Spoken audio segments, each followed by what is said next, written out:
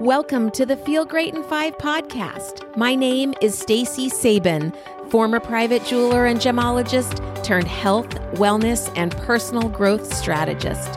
Every week, I will be bringing you a 5-minute episode that will inspire you and introduce you to a concept that you can take action on immediately to help you feel great and live your best life ever. You ready? Let's go. Hi, friends. Welcome back to the Feel Great in 5 podcast. Before we start, I want to remind you, as I always say, I'm not a doctor, and this info and research discussed is for informational and educational purposes only. Okay, so let's jump back into vitamin D. Last week, we learned about the latest vitamin D study in Spain that showed dramatically beneficial news about how vitamin D, when given to the hospitalized COVID-19 patients with pneumonia, 98% of the patients did not have to go into the ICU. And there were no deaths in those given the vitamin D. And that study is in the show notes of Part D. And within the month, also researchers at the University of Chicago Medicine revealed research suggesting a link between vitamin D deficiency and the likelihood of infection by COVID-19. The study found people with an untreated vitamin D deficiency were more likely to test positive for the disease. David Metzler, the chief of hospital at University of Chicago Medicine, reported vitamin D is important to the function of the immune system, and vitamin D supplements have previously shown to lower the risk of viral respiratory tract infections. He also said understanding whether treating vitamin D deficiency changes COVID-19 risk could be of great importance locally, nationally, and globally. Vitamin D is inexpensive, generally very safe to take, and can be widely scaled. So, big news from that Dr. Meltzer. That's the big question then goes to how much is the right dose and what is the best level to be at? If your vitamin D level is 30 nanometers per milliliter or above, you are considered in the normal range.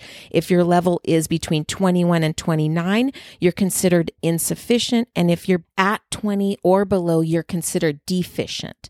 As I mentioned last week, 50% of Americans are deficient in vitamin D. So if you get yourself tested and find you're deficient or insufficient, how do you raise your level? So the best source I could find was a nonprofit research group focused mainly on vitamin D called Grassroots Health. They said currently the Institute of Medicine has set their recommended daily allowance of vitamin D at 600 IUs, their upper intake level at 4,000 IUs. This is international units. And their no adverse effect level at 10,000 IUs per day. However, the vast majority of the population will not reach a vitamin D level of 40 to 60 nanograms per milliliter if taking only the daily recommended amount by the Institute of Medicine. So they said that based on their panel of 48 vitamin D researchers and scientists, looking at a starting serum level of 20, close to the population average, an intake of at least 3,300 IUs per day would be sufficient for about 50% of the adults to achieve a level of 40 nanogram per milliliter or greater. Some will require more. At least 4,700 per day would be sufficient for 90% of adults to achieve a level of 40. Now, these intake levels may seem high compared to recommendations by the Institute of Medicine, leading to concern from individuals who are not aware of the wealth of vitamin D research demonstrating its safety. So their recommendation from their 48 researchers and scientists on vitamin D are recommending 40 to 60 as an optimal level.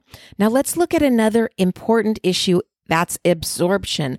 What are you taking with the vitamin D? There's the topic of K2, and how I understand it is its importance is to be supplemented with vitamin D in order to not have calcium buildup in the soft tissues. Again, speak to your doctor because if you're on blood thinners, K2 could thin the blood more. Another thing is magnesium. Magnesium will really increase the absorption rate of the vitamin D. So that can be good. But again, if you're going to supplement at higher doses, I'll say it again, ask your doctor and check your levels frequently. So how about skin and absorption? You've heard about going out in the sun to get your vitamin D. And yes, your body does produce vitamin D from the sun. It goes through the cholesterol in your skin, which is different than the blood cholesterol levels. But the amount that you process does diminish as you age. And now the standard recommendation to get your vitamin D from the sun is 15 minutes out in the sun between 10 and 2 in the afternoon with 40% of your body exposed. Also depends on how close you are to the equator. And let's get real, given our current day habits of being inside for work, school, and most things, and our practices of covering up, putting sunscreen on, and avoiding the sun, most people surely don't get that much sun. And another major thing often not discussed is skin tone. Do you know that darker skin has a much harder time absorbing vitamin D? For example, African Americans have 2 times the rate of being deficient, and any type of darker skin tends to have lower absorption rates as well. So supplementation is critical for these populations. I can't discuss vitamin D without mentioning another incredible study from Grassroots Health about vitamin D and breast cancer. There's a huge link there, and their study showed women with vitamin D levels at or above 60 nanograms per milliliter had an 80% lower risk of breast cancer than women with levels at less than 20. Now, I'm going to link that amazing article that has tons of info from grassrootshealth.net. Just a fantastic organization, and you can find that in the show notes right below the play button on your phone, and share those studies with your doctors and your friends. Okay, let's jump to food sources. Remember way back to the olden days where the children had to take a spoonful of cod liver oil? I didn't have to do that as a kid, but I remember hearing about it from older generations. I did try it with my kiddos, didn't go over very well. As it turns out, these oily fishes have high vitamin D. So salmon, rainbow trout, herring, and canned tuna even. Always, by the way, eat the chunk light tuna, which has the least amount of mercury if you're going to have canned tuna. And those are great sources of vitamin D, as well as egg yolks, mushrooms, dark leafy greens, Swiss cheese, interestingly enough, and yogurt or milk is usually fortified with D. And cod liver oil itself. You can always take capsules if the taste grosses you out. Also, a quick reminder, those foods have high vitamin D, but if you're supplementing daily with magnesium and or eating lots of magnesium-rich foods and taking high doses of vitamin D, you will absorb much more vitamin D. That can be good, but it can also happen fast, and you will want to check your levels much more frequently.